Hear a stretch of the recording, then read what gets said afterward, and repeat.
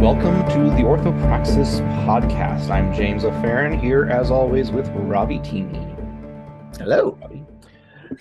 So we are in the midst of a new series talking about epochs in history. We started out with an introduction to the topic of how we were defining an epoch, something that changes fundamentally and irrevocably how everyone does things or thinks about things in general. Like there's like a cosmic shift that, like a cog, can't go backwards.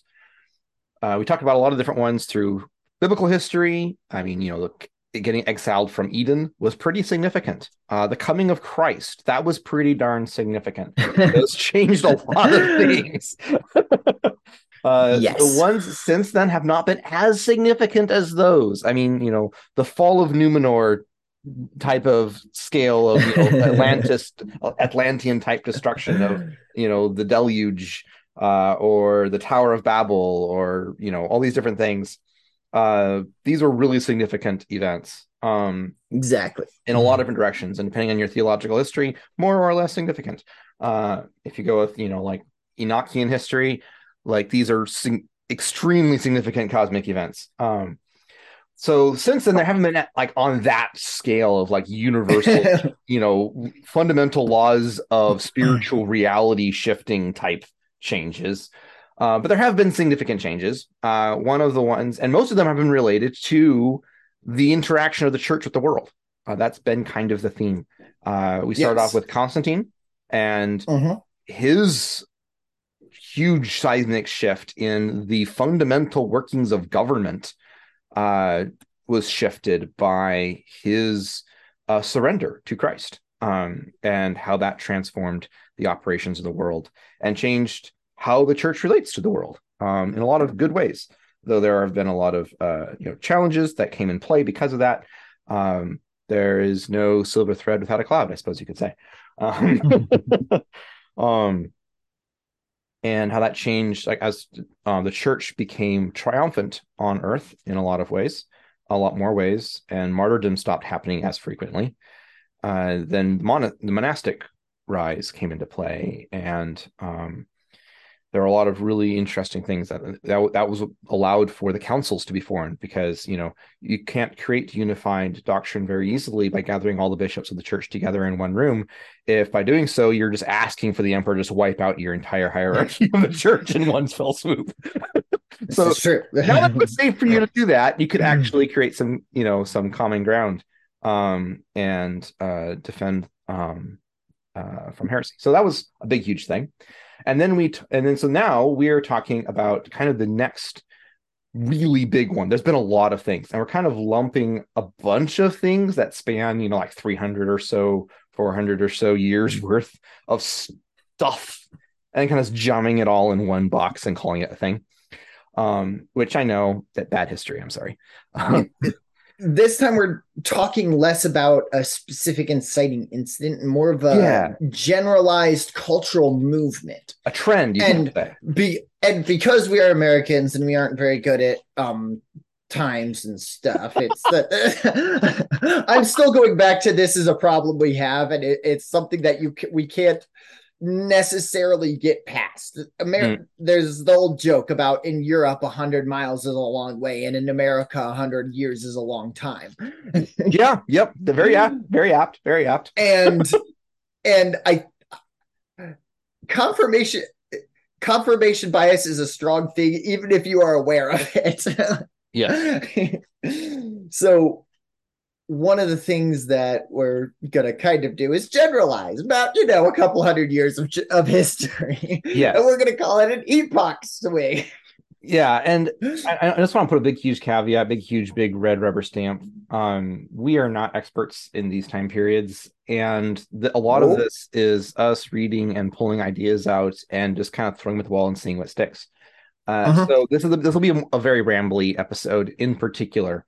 And so I'd love to hear your guys' thoughts ahead of time. Like very rambling, and that's saying something for us. Yeah, tell us where we're wrong, because this is something I'm absolutely fascinated in studying, and I've been studying it for a while, and I love it. And I love when people tell me I'm wrong on this. Honestly, like more than in perhaps almost any other area other than maybe theology. I love people telling me I'm wrong in these things because I have these ideas, these preconceptions, and people's like, actually, this happened. I'm like, really? That's so cool. Tell me more about how I'm totally wrong. I love that. Yes, it's So excellent. this is one of these areas that has been that for me, and I've collected a lot of areas in which I had been wrong, and this is one of the ones that I would love to learn more about how I'm wrong. So please tell me. I really, really appreciate it. So the trend here that we're looking at is being dubbed by us the rise of secularism as a thing. Yes. This is in many ways you could put it on the bad side. Okay, on the good side, this is like the birth of science as the way we think of science. So the Renaissance through the Enlightenment periods, basically. The triple play of Renaissance, Reformation, and Enlightenment really is kind of the big section here. So there was a rise of science through this. There's also the rise of atheism. Atheism, for those who didn't know, did not exist prior to these dates, basically before 1300. Really, it wasn't really a thing. There have been some people who tried to like back read into some of the ancient Greek philosophers some atheistic type ideas or materialistic type ideas. But when read in terms of their own time and in their own practice, it's just untenable. It doesn't work. Yes. What they called atheists is not what we call atheists. I'll just put it that way. Yeah. In fact, I've heard that originally atheist was used to refer to the Jews and the Christians. Yes. Actually, that is absolutely true. Because we were monotheistic as opposed to polytheistic. And yes, or yeah, we just didn't incomprehensible because basically they didn't have any gods at all. There was a pantheon of gods at war and conflict with each other and trying to see who's the boss. We're all just like, no, there's one god. He's in charge of everything. Yeah, like, but what because normally you had pagans would have their local personal deities that they were attached to. And then when they would war, there would be those deities at war. And then one of them won. You would kind of over time so pantheons really only developed when empires developed. Because an empire would go conquer a bunch of other nations, and in order to maintain their allegiance, they would tell a story about a succession myth about how one of their deities came in and conquered these other deities, and how they're all part of the same family tree. Which is why our god came and kicked your god's butt, but they're all still related. So they're all sort of there's a family bickering, and we can worship all of them together. So the pantheons came out of this idea of multiple nations under hegemony, under one ruling emperor, basically. And so you had this really interesting trope of all these succession myths and all of the stories that we see back with like the Greeks and the Roman classical myths are actually them telling stories in order to try and unite. Basically, they're writing fan fiction, a crossover fan fiction, to unite all of these different myths to show how they're all actually related. Right. State-sponsored fanfic. literally what it is. And you end up with these really, really weird family trees because of that. That wasn't like naturally organic to those original cultures. That was something that was imposed on them by the empire. So anyway, side tangent there on that. So an atheist at the time was basically someone who didn't worship your god personally. Basically, you're against a god. So you're an atheist if you were from a warring tribe in a sense, as opposed to like we're just worshiping all of them together. That was a protheist, I suppose you could say. Anyway.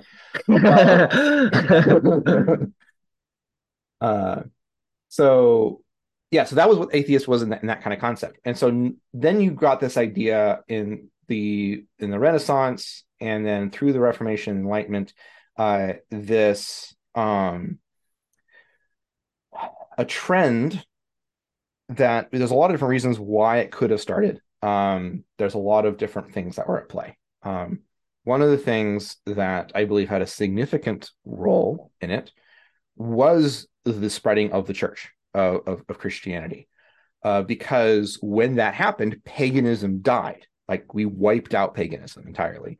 Magic stopped working, and so there actually are amazing records of this, of priests who used to get answers from their oracles and used to be able to do these magical things, and then they wouldn't work, and they'd ask like the demons, like, what's up, dude? Like, why aren't you helping me with this thing? And they're like, so there's that guy over there praying, and he's really annoying. Could you like stop him, please? Because I can't do anything until he does. And they go, oh, okay. They get out pitchforks and they go try and attack him. And then the saint, whoever is like, oh, that dude, is there still one of those left? And he'll like make a sign of the cross, and the entire temple falls apart. And they're like, oh, that really sucks. This is like a common theme. Like this is like across all the hagiographies from the time period. It's amazing. Um, and so like there's this constant war, this tension, and then Christianity won. Yay! Really excellent cultural appropriation there. Just wiped everything out properly because it was all nice culture. You've got it. It's God's now. If you've watched The Northman, which like so actually so for those of you who have strong stomachs, I actually do recommend watching Northman. It's a really excellently made movie that authentically portrays paganism as it was. It's not sugar-coated. It's not whitewashed. It really shows like this is the brutality and the dysfunction that it was, and why it's a really good thing that Christianity removed it and took it out. So what happened though is that as it died out, you end up getting distance. So when you're outside of recent memory, people don't remember what it was like. They only remember the now. And when you have people who are frustrated or disaffected with the way things are going, they point fingers and blame shift and so on. And people, as always, throughout all of history, this is no epoch has changed this. People are like, it used to be better back in those golden ages when all the problems were fine, and we didn't have these youngsters running around and ruining everything with their weird music. This has just always been a complaint by old people. And so they looked back, ironically, to paganism and saying the problem is the church, and the old classical paganism was actually better. They're these enlightened people. So the Renaissance, the rebirth or the regrowth of light, and also the Enlightenment, after the Dark Ages, the entire idea of the Dark Ages was basically a smear campaign by the Enlightenment against the medieval period because it ruined everything that all the classical Greeks had right. So the Renaissance was like trying to bring back those good old days of the pagans. So you watch like Mozart doing I really love the Magic Flute, the opera. It's a beautiful work of art done by Mozart. It's absolutely amazing. Everybody should watch it. But it's fascinating because you see this the hero of it at the end, spoilers, sorry, is talking all about the Enlightenment and rational reason and control of one's passions and all this kind of stuff. And he's elevating Osiris and Isis as the deities of reason and rationality, and how this is better than all of the chaotic superstition of the bad figure. Which is like, that's just so classic of that period. Like this idea that this elevation of reason, it goes hand in hand with somehow with these ancient deities without actually looking at what they actually were like. They were not rational at all. They were horrifically diabolical in a very, very real sense. So that was part of like the distortion that came into play.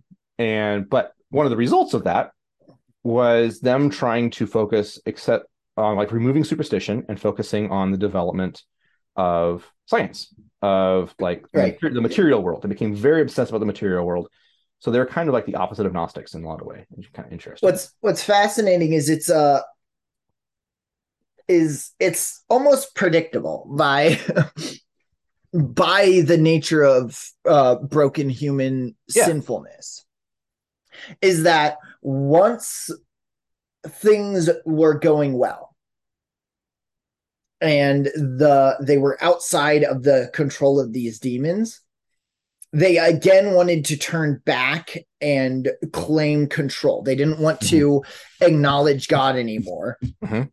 So God gives them over to their own debased mind. He lets them go back and become inward focused. And what they do is use control, and they gain control. That's so important. Exactly. They claim to gain control, and what they do is they claim that we can control the world if we study it properly.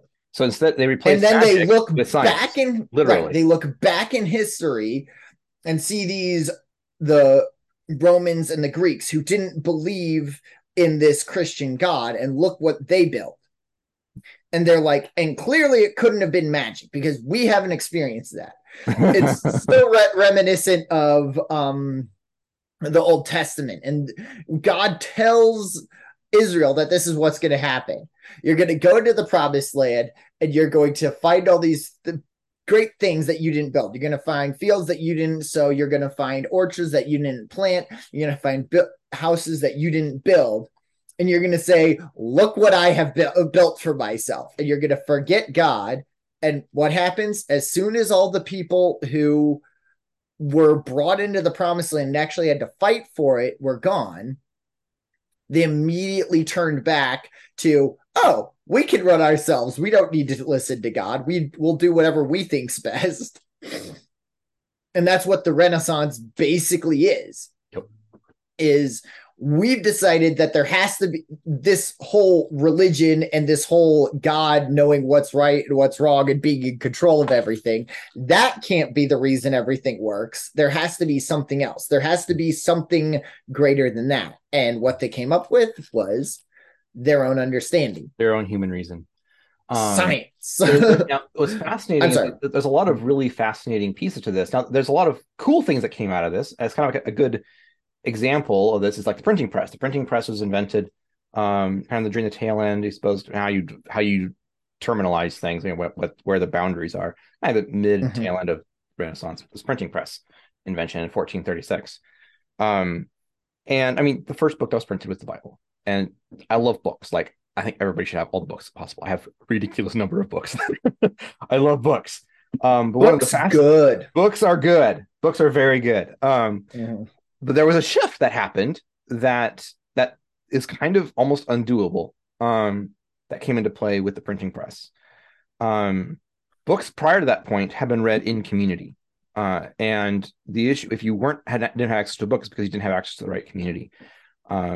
And I'm not going to go into the whole, theological debate of Catholics and Orthodox about the scripture being in the language of the people and how they liturgically were different and why there was more of a problem in the West than in the East about books and being read in scripture access and all that. That's a whole other ball of wax. But there was a problem. And the printing press helped to lean on the side of everybody getting their own copy of the book instead of it being read in context of the church.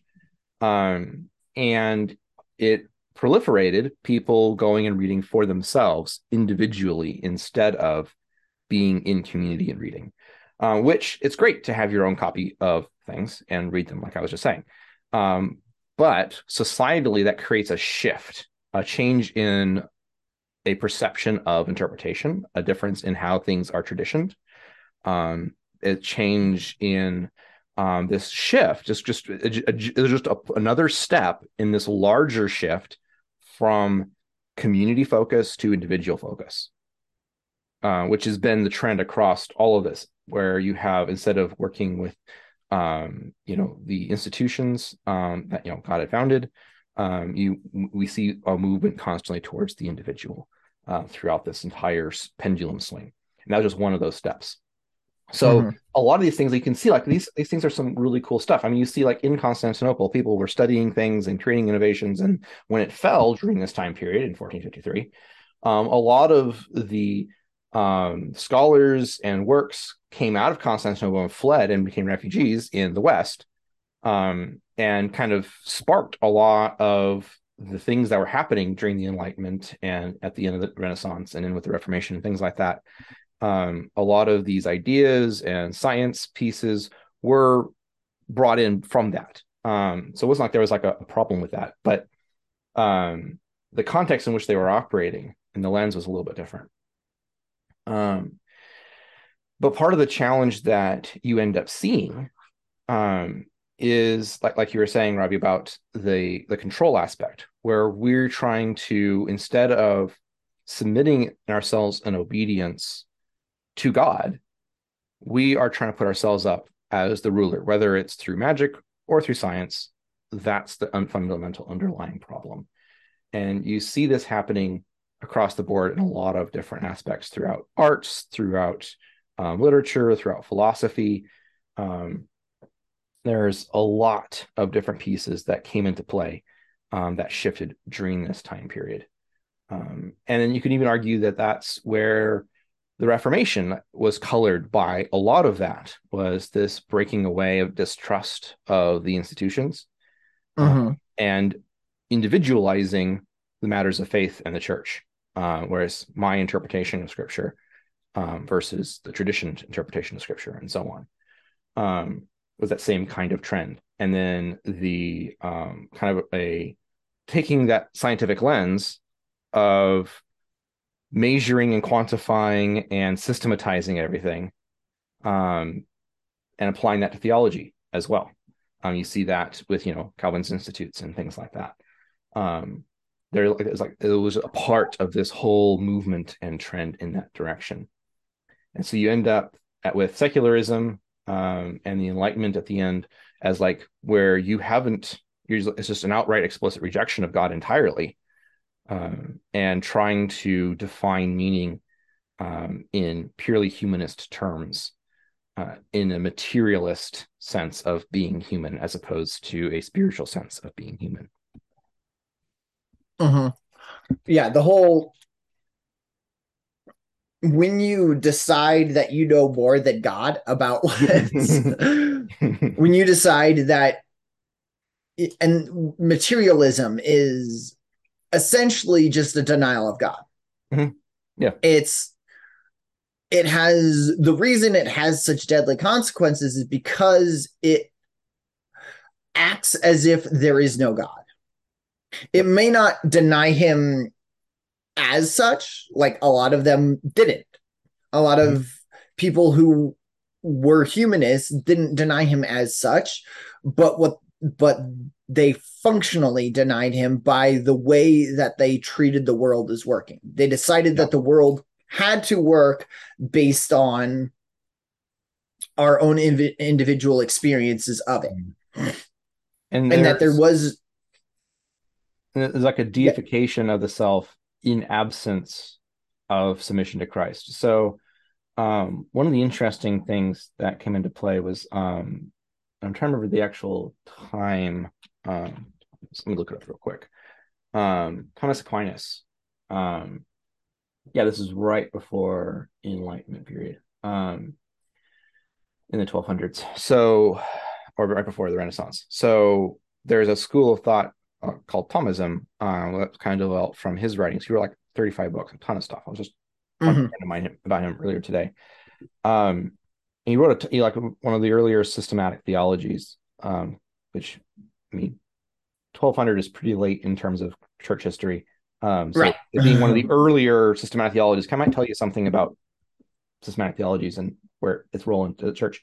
But Mm-hmm. but one of his premises that kind of laid the foundations for a lot of his work was that while the flesh of man or the appetites of man were fallen, the mind of man, the reason of man was not fallen, which means that we can reason our way to God, was kind of the premise to a lot of that. And he had a lot of great stuff. He's a brilliant man who wrote a crazy amount of really actually good stuff. But that fundamental error um, led to a lot of other errors and just a way of thinking, which is kind of like we look back at like that science, and this is like you could say like a rise of secularism is also the dawn of science, like I said earlier. Um, Mm-hmm. and there's some really great stuff that came out of that. I don't think science is wrong. I mean, science is a valid way of looking at the material world. It is. That's how you're supposed to deal with it and interact with it. And you end up with amazing, great things like planes and computers and books and stuff from that. Um, but the majority of our greatest scientific discoveries were all done by Christians, right? Who took their understanding of science and their understanding of God, the world as a discoverable place, and served God with their minds, with their reason, where we submit to God with all of our mind, soul, heart, and strength. So mind is part of that. But there's still this thread, this underlying problem where there's kind of like a blind spot that we've started to see more the consequences of in recent years, with the rise of atheism and its destructive consequences and things like communism and such like, where you see that when you define God out of the equation, you lose the relational components of your understanding of the world, the spiritual reality, not just the physical reality. And you end up missing the most important pieces of reality when you do that. And so, Yep. while yes, science can create amazing progress, amazing efficiency and innovation and prosperity, and capital growth. Mhm. Don't worry, I'm not becoming a Marxist here. You you see these things rise, but what we see in Scripture that while riches are not in themselves evil, they come with more temptations, right?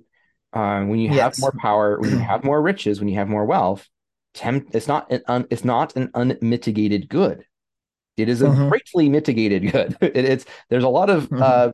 downfalls and pitfalls and traps that lie in that way. And so, yes, science has created amazing progress, and being able to see things when you focus only, it's like when you lose the sense of sight, your hearing improves, right? Mhm. You're able to focus on it more. Similarly, when we turned away from looking at the spiritual reality of things, our ability to perceive the material world improved. Our senses improved there. But we were blinded at the same time, Right. right? That's not a good thing. Yeah. And so we've ended up throwing a lot of babies out with the bathwater along the way. And that's actually one of the things that the Academy, my big project that I'm working on, that's kind of one of the ways I actually describe it to people is that, with the juggernaut of progress, there have been a lot of babies thrown out with the bathwater, and we're going back along the road, the journey, and adopting all the babies. Yes. We're bringing them back in. We're creating an orphanage of the babies that were thrown out the bathwater, because we can't turn back progress. Right. That's one of the themes here. But we can learn and say, what were the unintended consequences of progress? What And is we can put them back under the yes, dominion of Christ. And yes, that's what we want to do is yes. we want to reclaim what God created, because what Yes. God created science. God Mhm. created the world to work in a Absolutely. consistent and observable way so that we could learn about who he is by what he's done and by the By way the he's creation created the world. glorifying him. Yes.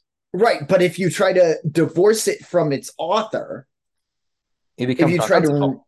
right, if you start, and that's the whole thing is we're not saying that it's unmitigated evil, but what we're saying is anything that goes away from glorifying and worshiping God, anything that leaves honoring God and bringing glory to him and worshiping and proclaiming the glory of God in it, Hmm. anything that moves away from having that as its purpose is going to fail, Yep. is going to miss the point, because that's what the point we're here for is. Right.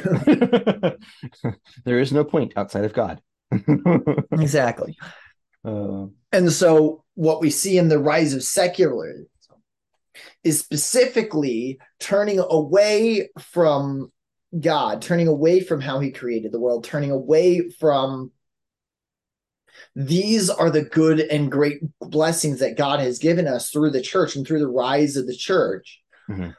And it's turning away from those and trying to get the product without God, Yep. trying to get the good things apart from God. And that's why there is so much issues that come forth from it. Mhm.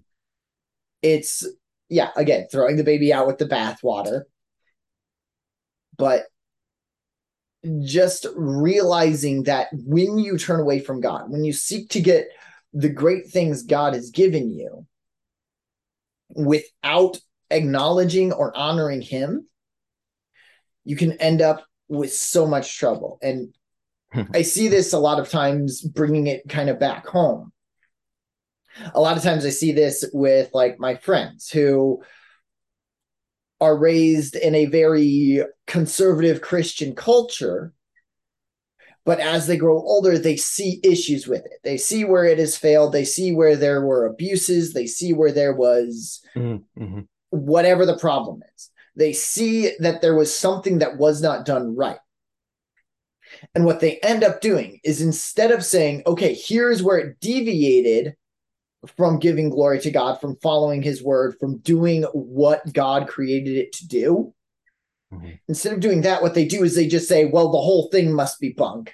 Yeah. And then they throw it all out, or almost all of it out. And then they try to start from scratch. Or more commonly, what they'll do is they'll turn to secularism, because secularism is the current competing paganism. It is, yeah.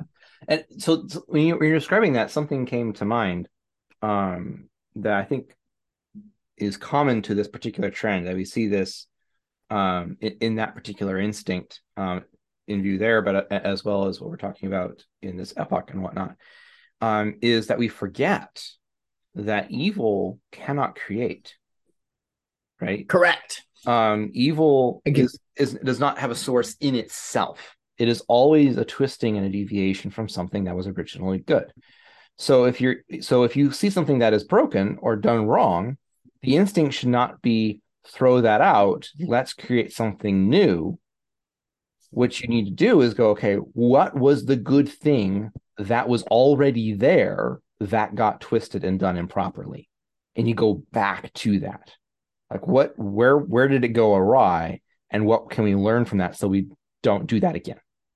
Instead of just throwing the entire thing out and trying to start from scratch. Because whenever you start from scratch, you just recapitulate the same errors that everybody else who has done that across the entire history of the human nature. When you start from scratch, you create nothing original. It's always has already been tried, and it has already failed. Otherwise, it would be what we were already doing. Exactly. Which ironically is a lot of the problems with that. A lot of these ultra conservative a lot of the problems ended up being because somebody decided they were going to make it up from scratch. Yeah.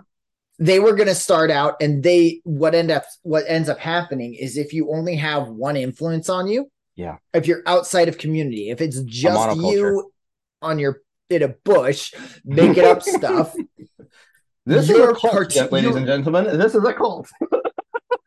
Your individual thoughts and your own individual weaknesses and failings and blind spots are going to be amplified. Yeah. And what ends up happening is, wherever you have blind spots, that if you say we're in a body of Christ where you are just a member, whatever particular weaknesses you as a nose are going to have are going to be offset by, say, there's a brain or eyes. Whatever your particular weaknesses are going to be covered for and protected from. Yeah. But if there is just one person coming up with the ideas, their weaknesses end up being exemplified in whoever follows them. Which is why having monolithic leadership in a church is very dangerous. If you just have one pastor who is the word of God from heaven, you are in very dangerous water.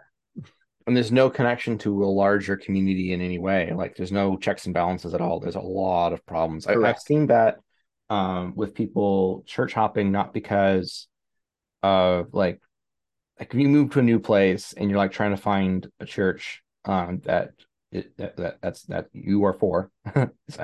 I hate saying church that's for you. I'm like, it's not how it works. Yes. And you go and you can try different ones, like certain spirit of church hopping, but you need to like be loyal and be committed to one, because the challenge is when people start like, well, that one doesn't agree with me, or that one challenged me, or you do something wrong and you're held accountable, you just hop to the next church. That's problematic. That's deeply anti-Christian. Yes. And that's one of the things that changed by the church, not the other way around.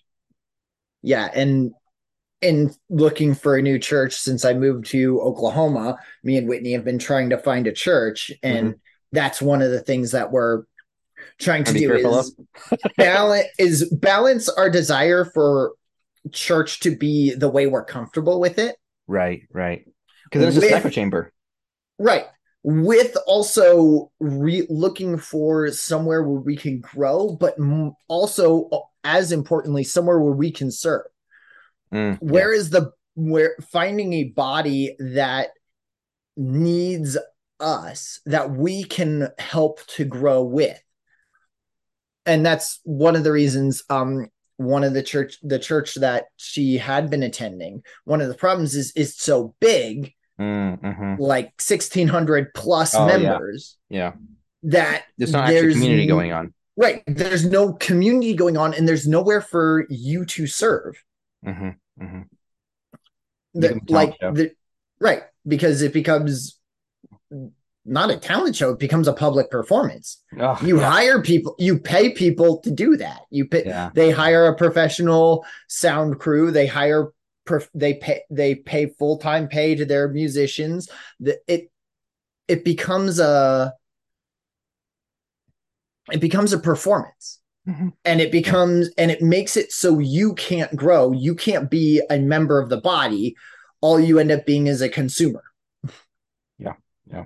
And that's one of the things that we've been looking for, is the under the understanding that nothing's ever going to be exactly the way I want it, but understanding that there needs to be growth from my end, that there also needs to be somewhere where I need to be working. And we're trying our best to find that and find the place and find Awesome. that quickly, because being outside of community is very dangerous. Being outside Mhm. of the body holding you Yeah. accountable. Being on your own. Accountability is, yes. I That's guess that's part of one of the main keys yeah. of this Yeah. episode, is that Yes. accountability is super important. It absolutely is. Having that And if you balance, having try those to, extra perspectives. right, if all you're trying to do is not be accountable and come up with your own stuff and start over on your own, you're going to end up falling into very dangerous stuff. And this is where I Much like think, secularism did. yeah, exactly. Which I think is where we can kind of go into like, here's kind of the problem. Here's what we can do in the moment that is before us to be created by us, that we were responsible for, right? Because we're responsible for our own lives. We're responsible for the place in front of us that we're in, the people that are in front of us. We're also responsible for this moment in history, right? Mm-hmm. That it is given to us and we are held responsible for it, and we have a duty to do that. Yes. So one of the things that you can do from this perspective and seeing this trend, what can we do to heal the gap, to open our eyes to this blind spot that's been introduced by this swing of secularism, without completely rewinding progress. One of the things that comes out of this is actively work against the stream of individualism. Do things through community, which is three or more people, like you were just saying, Robbie, about if you have one person doing something, and they're creating something all on their own, that's like a bottleneck that Mm-hmm.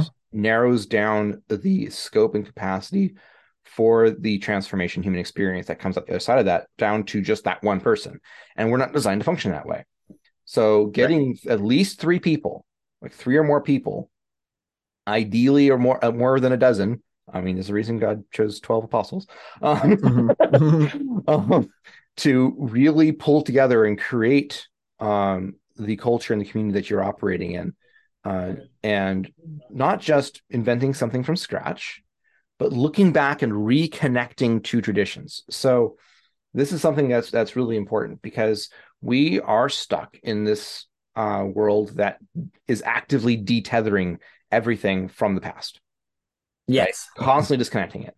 So you have to dig. You have to like actively go out and look to find traditions and things that have roots, and finding things that have roots. Um, but finding those and reconnecting to them and becoming a part of them is so powerful and so life-giving. And it opens your eyes experientially to not just reading about these things, but actually going and doing them. Um, we are designed to learn by experience, not by reading, actually. Yes. Um, reading is something that supports and reinforces the life of a community. It is not itself the life of the community. And so reconnecting to these things is absolutely critical. One of the things that's super important alongside that is to see perspectives that are outside of your current experience. So I was just talking about that this morning at church, about a gal who has a farm in Mozambique, and the perspective shifts that come into play when you go outside of your entire space. When you think about how the place you're in defines a culture and how the culture defines you, the place of America shapes our culture by affluence. Like that's the thing. That's us. Yeah. Right. And you can't really escape it. You can't like break out of that mindset of affluence being just it's in the air and in the water and in the soil. You can't get away from it. And it shapes the way we think. And there are a lot of spiritual dangers that come in play with that. That all these pitfalls and traps that come from being wealthy are just, we're stuck with them, basically, woven into our psyche. And so going outside of that, going and living outside of America, to other places where people just think fundamentally in different ways, and they're not necessarily conscious of how different it really is. But when you break out of the way you've grown up thinking about things, you can go, oh, wow, this is different. It gives you more of a dimension experience. You're able to actually reconnect to things more easily, and you're able to disabuse yourself of a lot of the blind spots that come into play. And so that's one of the big things that I would encourage us all, and this is something I'm speaking to myself, so I'm trying to prioritize this myself in as many ways as I can, to do, is to break out of the short-term cultures that we've gotten so used to, and dig up and re-alive, resurrect these older traditions that are being stifled and cut off. Like, go learn a traditional artisanry skill, something that's passed down hand to hand. There's something so powerful about that, and they're struggling to survive in today's economy, economy of mindsets. So go support them, go do that kind of thing. Something else that's really huge in this, in swinging back from an individualist to a communal side, is submitting yourself to larger projects than you can see completed in your lifetime. This is one of the Disneyification of America. That one of the things that I harp on a lot, that's really frustrating, is this idea of each individual person needs to go out and seek their own personal passion.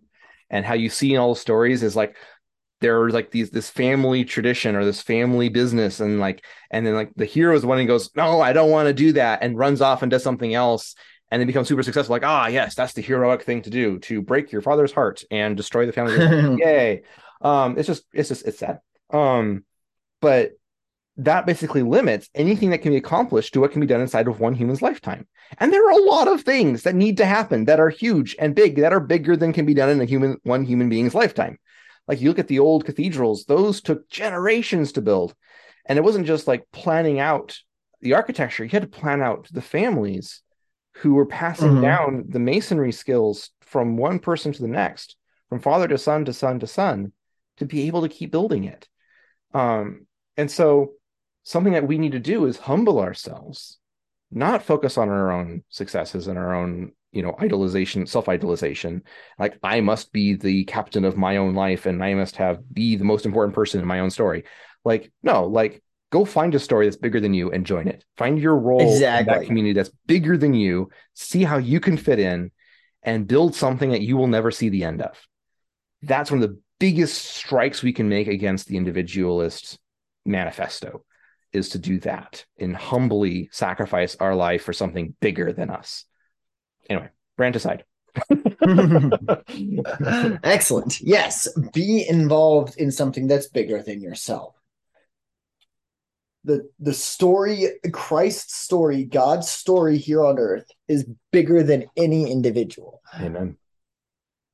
And that's the important part. It's not about you. Amen. That seems like a good place to end this episode. I think so.